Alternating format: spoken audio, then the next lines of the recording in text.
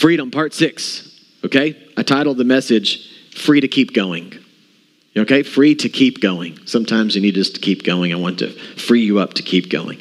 Today I'm concluding the series on Galatians, and the reason why this whole series is called Freedom is because the book of Galatians is about freedom. And so if you ever need to be free, go read the book of Galatians and find freedom in God's word in Galatians. All right, so Galatians chapter 6, we'll start with verse 1. Dear brothers and sisters, if another believer is overcome by some sin, you who are godly should gently and humbly help that person back onto the right path. Be careful not to fall into the same temptation yourself. Share each other's burdens. And in this way, you obey the law of Christ. If you think you're too important to help someone, you're an idiot. You are not that important. And did you notice how I added that? Okay, that's the Ricky translation. Okay. But I want to remind you that this book of Galatians there's a tension between the people who are living under the law and living under grace. Do you remember this? There is a group of religious leaders who are trying to bring people back underneath the yoke or the bondage of the law. That you have to obtain salvation is through obedience to the law. And it's not fully just grace. And Paul's argument it's grace, and it's always going to be grace, and you can't fulfill the law in perfection to reach holiness or righteousness. So there's a grace that's a necessity. And ultimately, you're saved by grace through faith. That's his whole argument in this book. And so he wants the church of Galatia to be free. A lot of these people who were in the Galatian church, Gentiles, non-Jews, were somehow being convinced that they were being tied to the law. And Paul wants to jump in and free them from that and say, no, that is not what saves you. And so Paul uses this hypothetical situation to help identify those who are legalists and those who are not. You ever been to a legalist church? Anybody ever grew up in a legalist church? It just felt legalist. Okay, we hear a lot of terms about legalism. So Paul creates this hypothetical situation. That's what this is. When he says, dear brothers and sisters, if another believer, the if indicates this is just a hypothetical thing, comes and overcome by some sin, you are godly, should gently and humbly help that person back. Okay, well, the word overcome indicates something that's really important when you study Scripture. This is exactly what we'll talk about stuff in Equip class. You have to take word studies and choose certain words and choose the right words to study that really matter a lot. Because the word overcome isn't necessarily a person who's habitually in a sin. The same sin's reoccurring. The word overcome indicates more of like this. It caught him off guard. It came all of the sudden. It's this word that helps you understand that he's not talking about somebody who's deliberately sinning over and over again. He's talking about somebody who's just getting trapped up in a particular sin and it just came out of nowhere. That's important to understand. And in that context, another believer, a Christ follower, somebody who's saved by the grace, not under the law, will gently and humbly help that person back or restore that person to where they were. So the reason Paul uses this teaching is because nothing reveals, now listen to this, the wickedness of legalism better than the way that the legalist treats the sinner. I want you to find this, okay? If you want to know if you're in a legalistic church, if you would, or underneath legalistic teaching, just pay attention to how they treat sinners. That's the teaching that Paul is trying to make to this church in Galatia. I want you to be free from the law. I want you to experience freedom. I want you to understand what it's like to be under grace. And the way you're going to be able to discern, church in Odessa, Florida, Brave Church, the way you're going to be able to discern this legalistic teaching, one way is how they treat sinners. Do they restore them humbly and gently? This is one indicator. This is what Paul is trying to do. Do you remember the Pharisees? How they treated the woman caught in adultery? What did they say? Stone her, right? Not get stoned with her. Stone her. Okay? Just in case there's confusion. Some of you almost amened in me in your heart. Amen? Yeah. Okay, so, but he said stone her, right? So condemn her. So a church that condemns sinners, he's saying, this is not the church that's underneath the grace. This is the church that's underneath the law, legalistic. So don't fall in the trap. Because these religious leaders who were Paul's enemies are obviously mistreating the sinner. They're condemning them and putting more yoke on them, putting more obligation on them than really was required for salvation. And Paul is trying to free this church. In other words, Paul is teaching the Gentiles, you will know those who are under the law, legalists, and those who are under grace, which he actually in Galatians 5 talks about those who are led by the Spirit. These are people who are filled with the Spirit, people who are led by the Spirit. You can pay attention to the way somebody deals with their brothers or sisters in Christ who are caught in sin, and you can look at that behavior and determine if that individual is led by the Spirit or if they're led by the flesh, Paul would say. Maybe you could say it this way. Somebody who's operating under grace and somebody who's operating under the law. If you want to know the difference, just look how they treat their brothers and sisters in Christ who are caught in a sin. That's one indicator. And he wants them to be free. He wants them to understand this. A Spirit-led person will restore their brothers or sisters in Christ gently and humbly, while the legalist will condemn them, stone them. The legalist makes himself obviously always try to look better and make the sinner look worse. So if you ever hear preaching or teaching that's just constantly condemning and putting you down, Paul would say, stop listening to that teaching. That's not the way in which we should be operating. We operate underneath grace. Amen? Did you understand the teaching that Paul is teaching them? It's the same teaching that I'm giving you today. And as a Christ follower, as a person who's Spirit-led, I want you to get the teaching in your own heart that you would become in the image of Christ. As you carry out Christ in your life and as you become ambassador in Christ, I want you to think about and consider how you treat sinners. Do you puff yourself up like the man who stood at the temple and said, thank you, God, I'm not like that man? Or do you humbly and gently look to help restore that follower of Christ? Or do you go home and gossip about the person who's caught in sin? I can't believe that person been to church. And they're just, golly. And then it's just a big gossip fest, and now you're caught in sin yourself. So he's saying, if you want to know if you're a Christ follower led by the Spirit, consider how you treat sinners. Especially the brother and sister who's just quickly overcome by a particular sin. That's one way to indicate if you're led by the Spirit and not led by the law or by the flesh. These Judaizers, the people that were attacking Paul, were always boasting about themselves. They were bragging about their achievements and their ministry statuses. Paul's had enough of it. You ever seen people brag about their stuff in a way that just seems a little weird?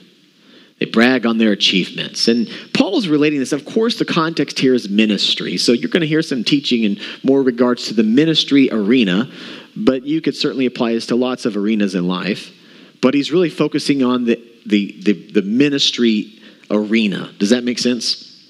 So we're going to call it the ministry kind of from the angle of a career path. Okay, underneath the umbrella of ministry, Paul's identifying some things. These people are always bragging about their ministries. This is what he's getting at. And he's trying to help his church make sure that they follow the right teachers.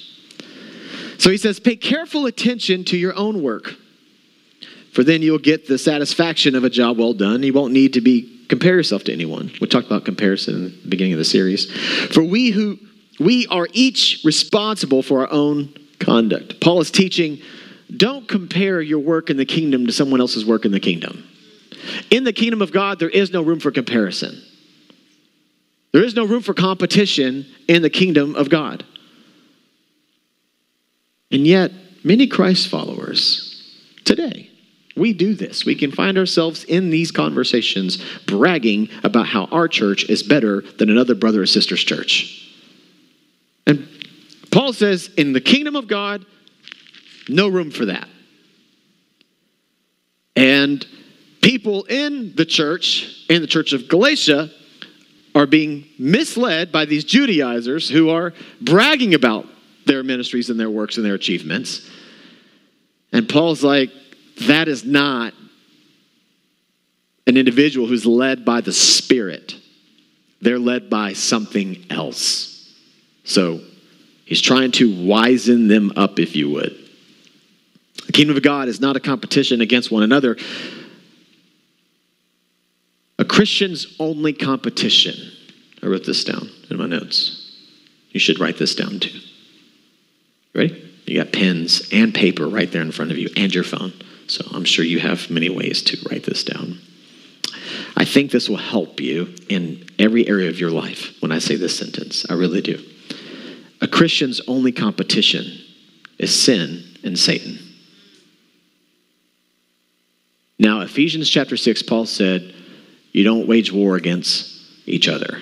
The war is against the principalities and powers of darkness. So I want to remind you today that your competition in life is sin and Satan. That's the only thing you're competing against. Do not compete against one another in the kingdom or in work. Compete against sin and Satan. Win there. If you're going to focus your energy on where to compete, make sure you're winning against sin and Satan. That is the greatest victory you'll ever have in your life. Many people are competitive. Any competitive people in the house? Come on. Maybe we should do like a shouting competition. See how competitive you really are. You'll find out really quick. And, who's really competitive? Anybody have a competitive spouse? Your spouse is competitive? You just raise your hand. Okay. Are any of you so competitive against what your spouse is that you can't play board games like me and my wife because you'll just get mad and go to bed angry? Have you ever done this? Me and my wife did this. We play board games sometimes and get mad at each other. We don't even talk going to bed. That's happened. I know. Competitiveness. Anyways. I win most of the time. And then I really lose because we don't, go into bed. So. One way to know if you have the wrong spirit operating in you is you have a hard time celebrating other kingdom work successes. And that's good for me to hear because Paul is trying to get at, I want you to be filled with the Spirit. Remember in Galatians 5, he said the fruit of the Spirit, joy, peace, patience, love, kindness, gentleness, faithfulness, self-control. And one of the ways he wants these Christians in Galatia to understand is, I don't want you to get caught up in competing against other people's kingdom. If you can't celebrate the successes of other people, you have a spirit problem. It's a problem in your spirit. And I want you to work with that. There is nothing wrong, by the way, with putting numbers out there. So as our church or churches put numbers, no. But what he's saying is be careful to fall into a trap that you're doing that with the wrong motive, the wrong heart, the wrong intention behind it. And it can easily become a bragging tool. Okay. In ministry, I have been in many conversations over the past 14 years of ministry where one of the first questions pastors will ask themselves is, how many people do you got? What numbers are you running? And there's nothing wrong with it as long as it's not going over into a bragging fest. Does that make sense? Now, I'm going to give you, because I want to teach you real stuff so that you I see this in real practical world, how that works. I've spoken with different churches who call different churches who aren't operating at their highest. And I shouldn't say those. And some particular churches can call other churches trying to not really help them, but to dominate them, control them, and kill them so that they can then take their converts and bring them up underneath their own thing in the name of ours is better. In other words, I've received phone calls from people saying, how are you doing over there? Can we come in and take over you? That's a real thing. That happens. And I don't think that's what really glorifies the kingdom. The way churches should operate, amen, is like this. And then you can amen it if you want to. If they see another church struggling, how can I come alongside of you and help you go up? Not how can I take you, bring you under me and actually eventually shove you out. So now I've expanded my ministry. If you're in ministry, or if you've ever been in ministry, you understand what I'm talking about. Paul says those people are not led by the Spirit. Those people are led by something else. So be careful. And he's even warning, if you're going to help another church, be careful in how you approach it. He's just trying to help his followers, the followers of Christ that he's taught and he's coached to make sure that they are living the life that God has called them to live. That's his whole heart. Now Paul turns to an uncomfortable verse for me to teach on. This might be the most uncomfortable message I'm about to bring to you in this verse. I wanted to skip it so badly, but I couldn't because it's verse 6 and I've got to get to verse 7. And I thought, well, I can leave it out, but then whatever, here we go. Those who are taught the word of God, and you're going to understand why this is so weird for me to teach on, but here it is. Because Paul, he's going to get to something. Those who are taught the word of God, remember the title of the message, don't forget, free to keep going. Okay, so you got to remember the title of the message. It's about don't give up. So he's going to lean all the way into this idea of not giving up, but he's got to ramp himself into it. Those who are taught the word of God should provide for their teachers. Come on, church, amen. I told you, man, it gets kind of comfortable. Sharing good things with them. Remember, sharing is the mark of a true Christ follower. In Acts chapter 2, verse 42 through 47, right, the beginning of the church, they all shared with one another. Paul in Romans 15, by the way, verse 27, you can go look it up, Romans 15, 27, he makes another point that the church should provide for their teachers. The workers due of their wages. Now he's teaching his church, hey, I want to remind you, here's how you know, watch this, a Spirit-led church and a church that's led by their flesh. You got to remember the contrast. It's all in one big book called Galatians. So the topic is still the same. I want you to be a free church. I don't want you to be a church that's not free. I want you to be a church that's under grace, under the Spirit, and led by the Spirit, not a church that's led by the flesh.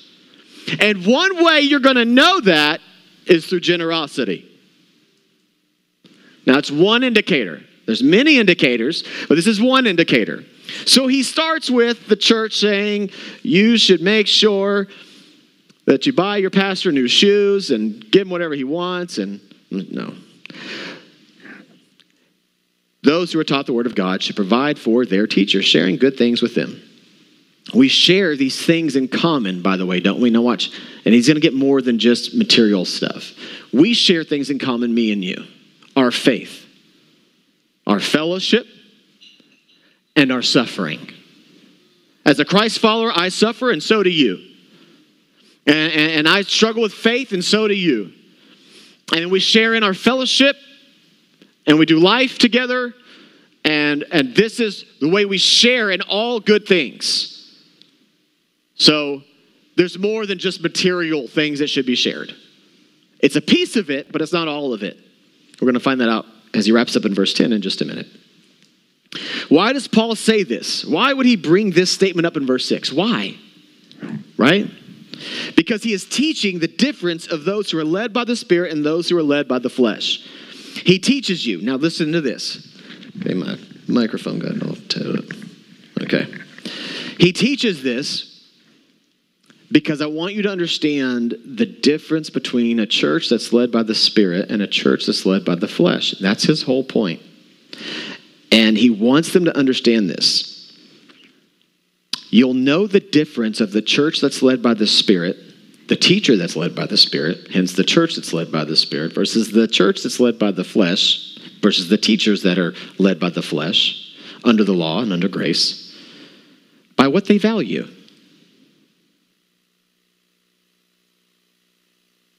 It's about value. It's about what you value. Remember what we do with the material things?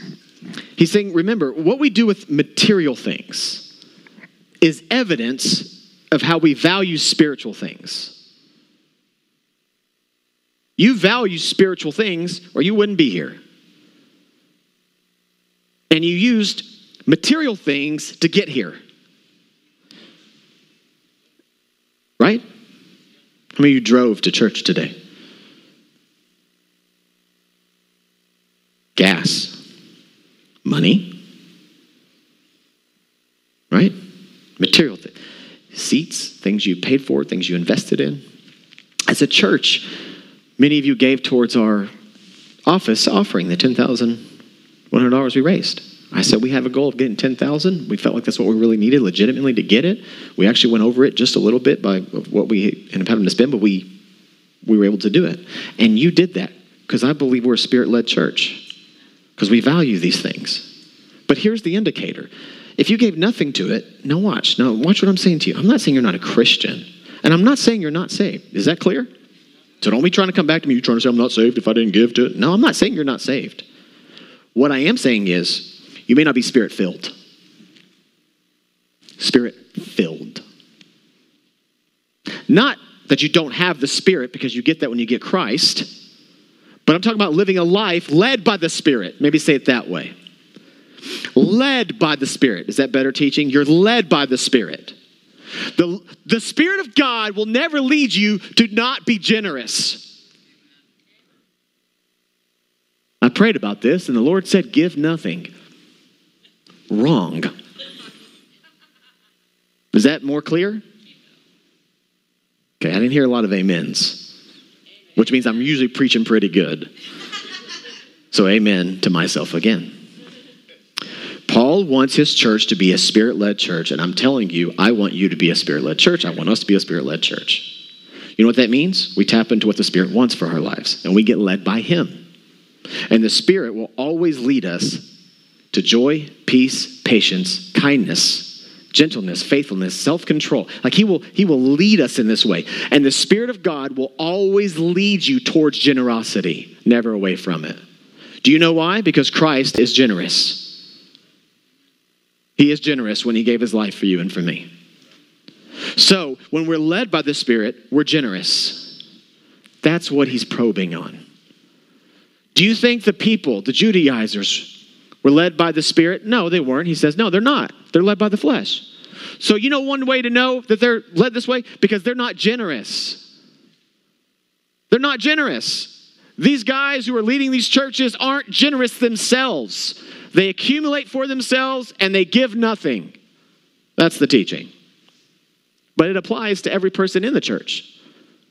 So he's pushing on this church. He's saying, you should give. Because it's a sign of being a church that's Spirit-led or led by the Spirit. That's what I meant earlier when I said by filled by the Spirit. I can already hear it now, an email coming in. So what I'm saying to you is that it's not that you don't have the Holy Spirit in you. I'm more saying to you that you're not led by the Spirit, filled with the Spirit, when you don't give to God's wife. That's his whole teaching here. Doesn't Matthew 6:21 says, where your treasure is, there your heart will be also. What you value in the spiritual realm and spiritual things is often revealed by what you do with your physical assets. And also what you do with your time. You know, many people gave time to this office building, to this place in here, set up, tear down, volunteering, serving in children's ministry, band, all the things that go on, giving their time. You know what that means? For oftentimes, you're being led by the Spirit. Now remember, Paul also said when you're led by the Spirit, we also suffer in the Spirit. Like we suffer, we share in sufferings in that. He's just teaching this church what it is to be free. He actually expands on this some more and he says, don't be misled. You cannot mock the justice of God. And then he makes this fascinating statement, you will always harvest what you plant. That's a principle throughout Scripture, the principle of sowing and reaping. Those who live only to satisfy their own sinful nature, he's talking about those religious leaders, those Judaizers, will harvest decay and death for their sinful nature. But those who live to please the Spirit, they're led by the Spirit, they're Spirit-filled, will harvest everlasting life from the Spirit. Paul wasn't saying the motive should be to meet the teacher's needs. Did you hear me? In verse 6, when I just told you that it's to share with the person who teaches you, he's not saying meet every single need, send me on every vacation that I want to go on, buy me a plane. If you want to buy me a plane, I'll take it, but you don't have to. Amen? I just want you to know, if you buy me a plane, I'm going to say okay. All right? Okay. Does that make sense? I mean, some people get beat up for having planes as pastors. I'm like, well, how do you know that somebody didn't buy them the plane? If somebody bought you a plane, no, thanks. I'm good. Yeah, right. Anyways, you don't know how they got the plane. Don't judge them. Amen? Yeah. Some of you are convicted right now. I just talked about that guy yesterday who had a plane.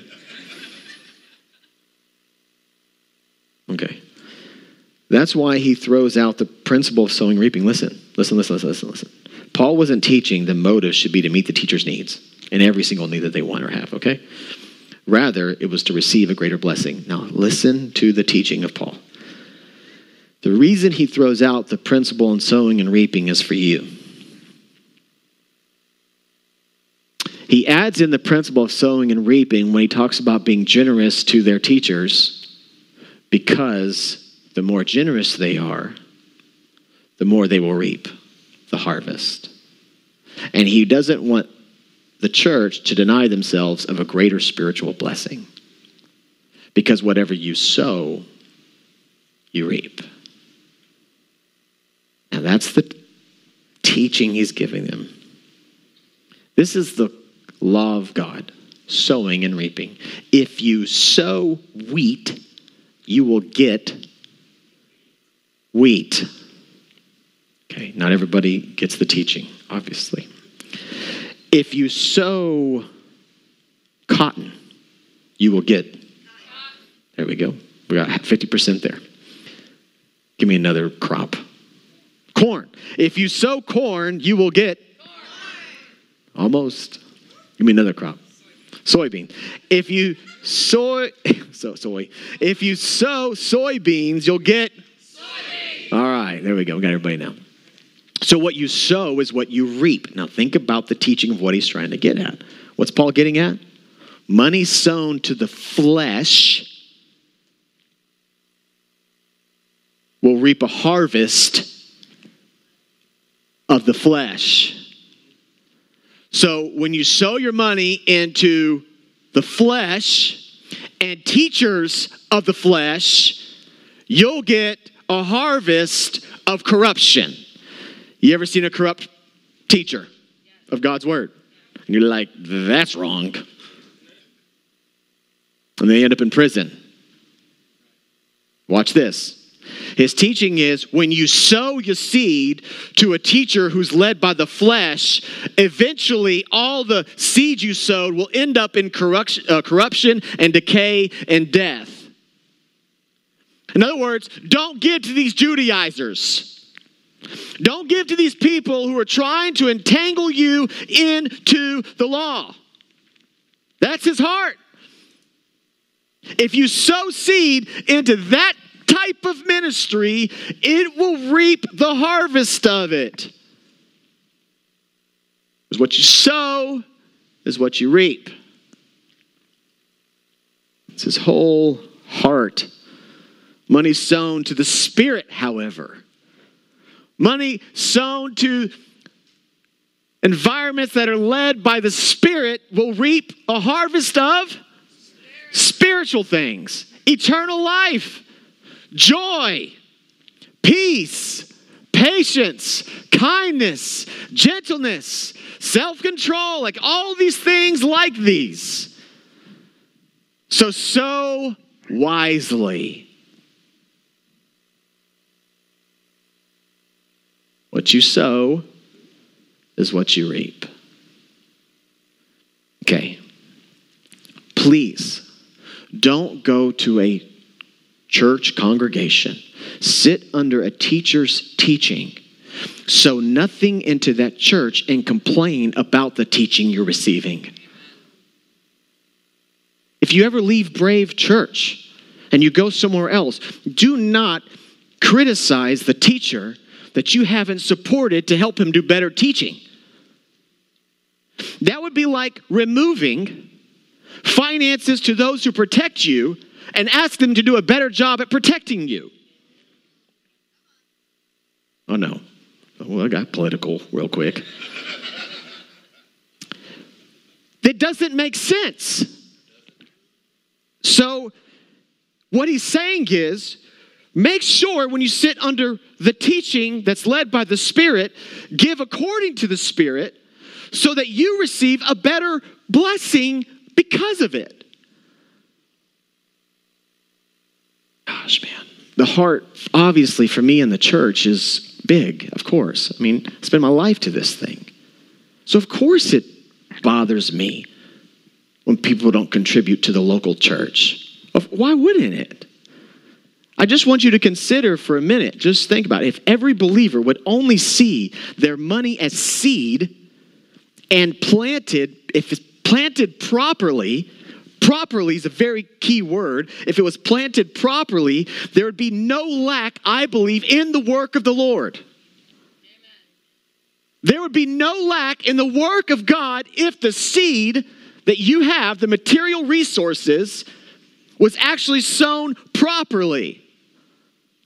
Many people don't give because of some false teachers. Somebody did end in corruption, et cetera, et cetera, et cetera. And many people don't give to the local church because of some man who was corrupted. Just because there's a corrupt dude out there, or lady, okay, dudette, just because there's some corruption doesn't mean they're all corrupt. Paul's point is there are corrupt teachers out there. There are. So be careful. That would be Paul's teaching. Here's how you'll know. And then he gives the indicators that we just talked about. And then he says, well, when you find a Spirit-led church, a Spirit-led teacher, here's how you're going to know. Here's what it means to be Spirit-led. Here's what it means to be free of the Spirit. Not a legalistic church, but a church under grace. When you get into this realm, give. Why? So we don't hinder the work of the Lord. This is a good work. And then he makes it, because he knew people would panic about money. It's always about money. So he's like, I know you're thinking it's all about money. And he's like, no, this isn't just about money. It's more than money, actually. God requires of us our best in all areas of our life. So he continues on in this teaching. His point is we will reap whatever we sow. If you have a church who has $1, guess how much ministry they can do? $1's worth. Go save every child hungry. We raised $1. How many children can you feed with $1? $1's worth. But if you raise 1 million, you help more children get fed. Do you see the teaching? Whatever you sow is what you reap. What kind of church do we want to be? Now, I really want you to reflect on this. The community of fellowship that we call Brave here, which wants you to internally think, what type of church do you want to be a part of? One that reaps a small harvest, a large harvest. Whatever you sow, this is the promise, you'll reap. If you sow sparingly, you will reap sparingly. It's true. You can't escape it. Many of you gave a lot towards that $10,000 building. And we will sow according to what we will reap according to what we sowed. And look at the ministry that's going to come out of that office place. It's just a small example. The ministry that will come out of it. The relationships, the connections, the friendships, the counseling, the ministry. I say thank you, by the way. And I don't want an applause. I'm saying thank you. Thank you for being a church that's led by the Spirit. That's why we invite you to contribute and participate in those things. Thank you. And if we sow much, we reap much. If all you sowed was one row of corn, you get one row of corn. That's his teaching. Why? He wants them to be a blessed church. He wants Galatia to be a blessed church. So he says, sow much, reap much. This is not a teaching about if you sow, you'll get more money. That's a whole nother issue that people have. Well, does that mean the more I sow, the more money I get back? Wrong motivation. No, you're sowing to the kingdom of God and the work of the Lord. And the reward sometimes is in the flesh, like we get it right here in the world. And sometimes the reward isn't until many years later, called eternity. All right. The believer who sows to the Spirit and walks in the Spirit will reap a spiritual harvest. If the sowing is generous, so will be the harvest. Just please don't ever go to a church and complain about the pastor that you've never even supported. That's all I'm asking. Does that make sense? What sense does that make? You're doing nothing to contribute to the ministry. That's why we say we're contributors. We're not spectators here. Why would we want to show up and spectate? What good does that do? Contribute to the pile and still don't complain. Okay, here we go. Paul's enemies didn't carry this attitude toward giving. Here's the point. These false teachers didn't carry this attitude toward giving and receiving. They were complete opposite. They were not givers themselves. If you want to talk about what I give, call me. Take me for coffee. I'll buy. And then I can talk about what I give. His point is these guys aren't givers. Just acknowledge his point. If you want to follow the right Spirit-led teacher, just are they generous or are they not generous? Are they generous? And if they are, that's an indicator they're led by the Spirit. These legalistic teachers were simply trying to promote their own schemes and fill their own pockets. Then Paul adds to the promise of this statement. This is where we're going to wrap up. So let's not get tired of doing what is good. At just the right time, we'll reap a harvest of blessing. The harvest is blessing if we don't give up. It's a powerful verse, and behind it is a great warning. It reveals what can happen if we do grow weary in the work of the Lord, which eventually will lead to giving up. Here's the warning. I want to give you two things that leads to getting tired and doing the work of the Lord. Number one, lack of devotion. Okay, what is Paul teaching? I don't want you to give up. I want you to be free not to give up. I don't want you to give up. And here's the warning. If you give up, you're going to lose the harvest that God has for you. So don't give up. And I want to give you two practical things that happen and what leads to Christians giving up in the work of the Lord. Number one, lack of devotion. In other words, Jesus is not the motivation for the work. Jesus was not the motivation of these Judaizers. Their own pockets were. Their own bragging rights were. And when something is substituted for Christ as a motivation for what you do, you're headed in the wrong direction. And eventually you'll grow weary and tired and give up. Do everything as if you're doing it for the Lord, not for any other reason. The moment your work becomes about you, you're headed to weariness and tiredness. Many people operate and they work exhaustingly and tiredly, and they hate their jobs and hate their work, and I hate my job and I hate my work. Then why in the world do you do it? Because it puts a lot of money in my pocket. That's why you're growing weary in your work. But when the purpose of the work is the Lord and only the Lord, you don't grow weary in that work.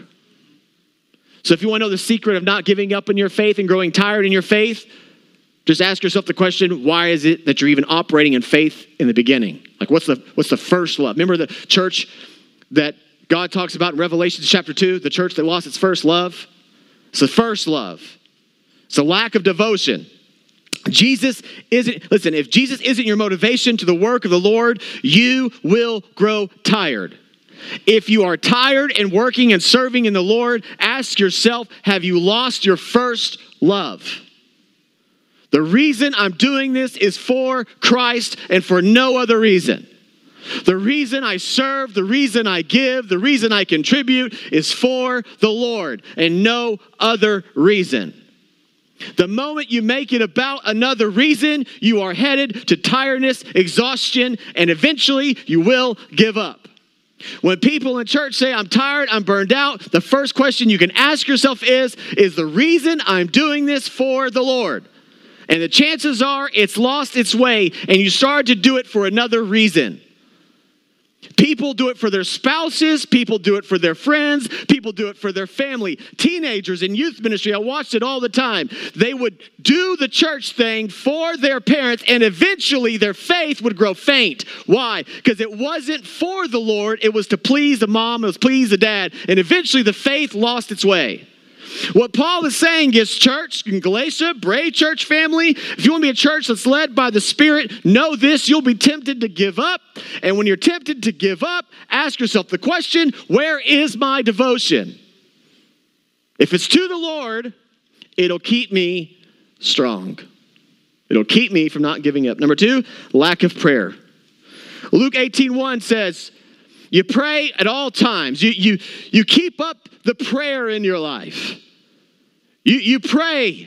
And if you pray, Luke 18:1 says you won't grow faint.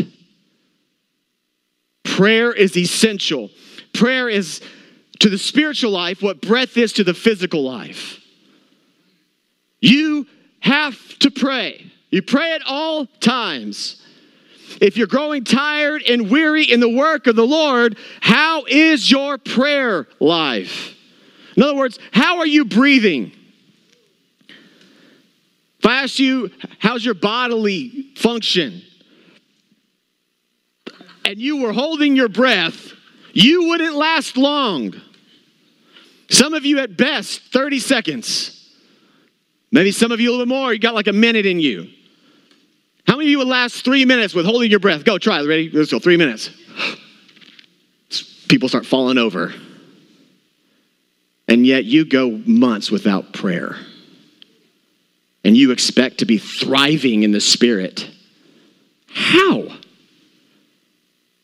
Because you have actually come to believe that the Spirit-led life, this idea that what Jesus taught when he said, you cannot live by bread alone, but by every word that comes from God. So when was the last time you got a word from God?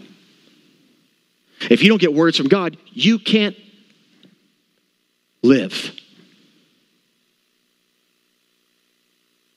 Gosh, my heart hurts for you. Andrews, we're wrapping up. Would you come up here for just a minute? My heart hurts for you and for me. Because just thinking, church, you can't be a Spirit-filled church if you don't have prayer. Prayer is a necessity. If you're getting tired in the work of the Lord, he's just saying prayer will be I'm telling you, prayer is a massive indicator. How's your prayer life? When was the last time you heard from the Lord? If you are hurt, if you get God's word and get nourishment in your body, nourishment in your soul, nourishment in your mind, listen, you have to eat every day God's word. I have found I have to eat sometimes hours a day, and even when I'm working this or doing this, I've got to continually keep the prayer in my mind, because I don't know about you, but I have to convince myself not to give up every day in the Christian walk. I know some of you are like gurus in the faith. You're like, I never even think about giving up my faith. But this one right here, this guy, all the time. I think about giving up on my faith all the time. All the time. Sometimes, many times in a day. Some days I walk into work to do the work of the Lord, and I'm like, I really don't want to do this right now. But then I go and I pray. I spend 5 minutes and I hear the word of the Lord. And oftentimes I have found that Jesus gives me just enough to get through the next, now watch this, this is true for me, the next hour. Sometimes it's the next day or maybe a couple of days. But I don't know of a time that I've ever prayed, heard from God, and I thought, oh, that'll last me about 9 months. That's great. Thank you, Lord. One of the reasons why people burn out in the work of the Lord, and you burn out in ministry, and you burn out in volunteering, and you burn out in giving, and you burn out in sowing, is simply because you haven't prayed in a while. And I don't mean you didn't pray for dinner. I'm talking about spending time with the Lord until you hear from him. It says, don't give up. You'll reap the harvest. Paul says, there is a time period. The seed we plant doesn't always harvest immediately. The Lord is the Lord of the harvest, not the laborers. Paul teaches That's a whole message about time, isn't it? You don't get to determine when the strawberries come up. God does. Paul teaches them, knowing there will be thoughts of giving up, but he says, don't give up. He comes back to verse 10, therefore, whenever we have the opportunity, we should do good. So this isn't just about materializing money. You should do good to everyone, especially to those in the family of faith. Paul is teaching sharing involves way more than just giving money. It involves doing good to all men. It's not just the words of the teachers that help reach people for the gospel of Christ. It's also the works of those who are taught. It's the works of you. It's the labor that goes into it. It's all together that helps reach people who don't know Christ, helps reach people who are under the law, not under grace. His message is clear. Don't give up. I wish I could tell you I've had only one time in my life. I've only been told this once, but the truth is I have to be told this every single day. Every week, I think about giving up something. All right. Giving up working out, giving up eating healthy, giving up work, giving up on parenting. Amen. Anybody was like, I'm just done parenting. You ever been there before? You ever been thought, forget it. Just forget it. Somebody else take care of these kids. I don't know. I'm done. Your marriage. Have you ever been tempted to give up on your marriage? My hand is up. I said tempted. I didn't say I'm going to. I said tempted. Be careful. Don't go tell Rick he's thinking about leaving you. I'm not leaving my wife. I said tempted. Has anyone ever been tempted? See, some of you don't want to have conversations. That's why you're not raising your hand. Because the moment she sees you raise your hand, you're like, oh Lord, here goes the lunch conversation. What happened? When did you do this? At what point in time? Was it the other night when I was wearing that? Is it because I don't wear makeup? I don't know.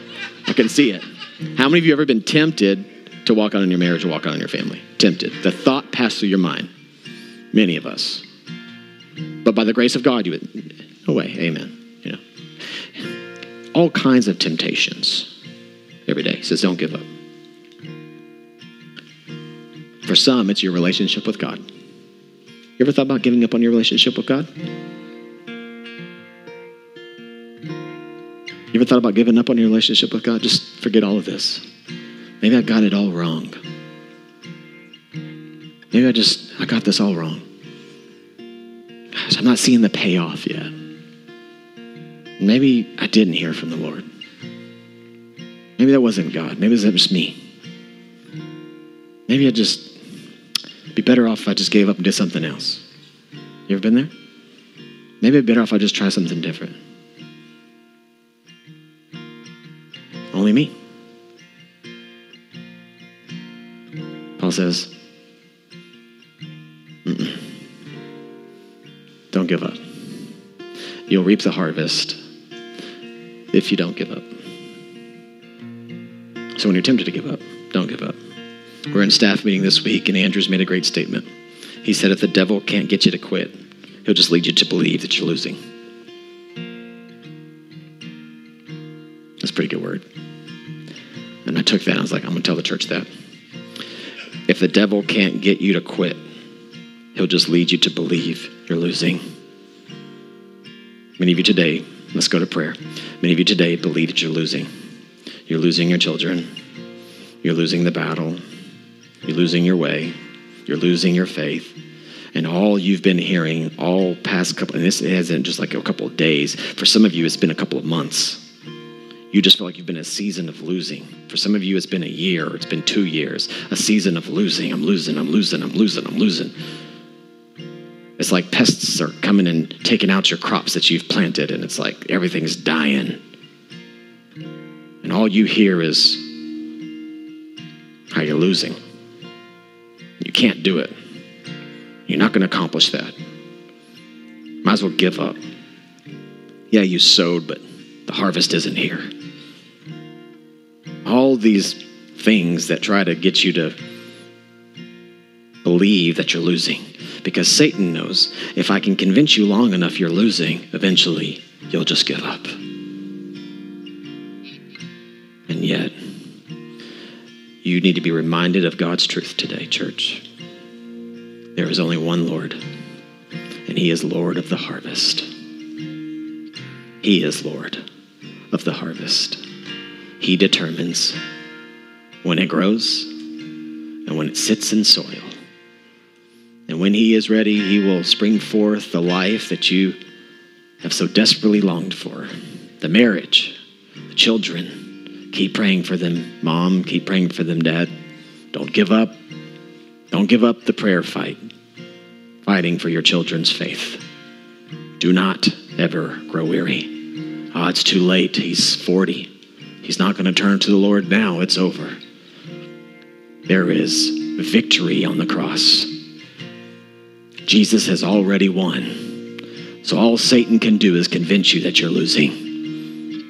You need to remind Satan today, Satan, I want you to tell Satan today this. Would you just join with me and tell Satan right where you are about whatever area of your life that you've been feeling like you're losing? Would you just remind Satan right now to his face in spiritual realm? Would you just envision him right in front of you and say, Satan, truth is, you have lost.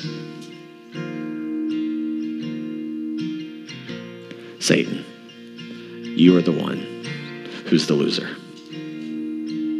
Can you just tell Satan with freedom, you're the one that's lost. Christ has overcome. He who is inside of me is greater than he who is in the world. I can accomplish all things through Christ who gives me strength. To him who is able to do immeasurably more than I could ever think, ask, or imagine. This is the truth. This is God's word. I will not cease in the work of the Lord. I will continue to be led by the Spirit. I'm devoted to him. He is mine. I work for him and him alone. And so I will pursue the things that Christ has called me to. And I will fulfill the things that I have in my heart to accomplish. For Christ is with me. And if he is with me, nothing can stand against me. For when my spirit is weak, his spirit soars inside of me and it strengthens me, and I rise to the occasion because of my God who goes before me. Church, you've got to get into your word. That you would have the sword to fight off Satan's temptations with. That you would be led by the Spirit. That you'd be free to not give up. I come today to free you. To free you from the temptation to quit. And instead, I say to you, in faith and in Christ, do not give up. For if you do not give up, you will reap the harvest. Continue to sow. Continue to get up. Continue to grind. And Christ will see you through. In Jesus' name, amen.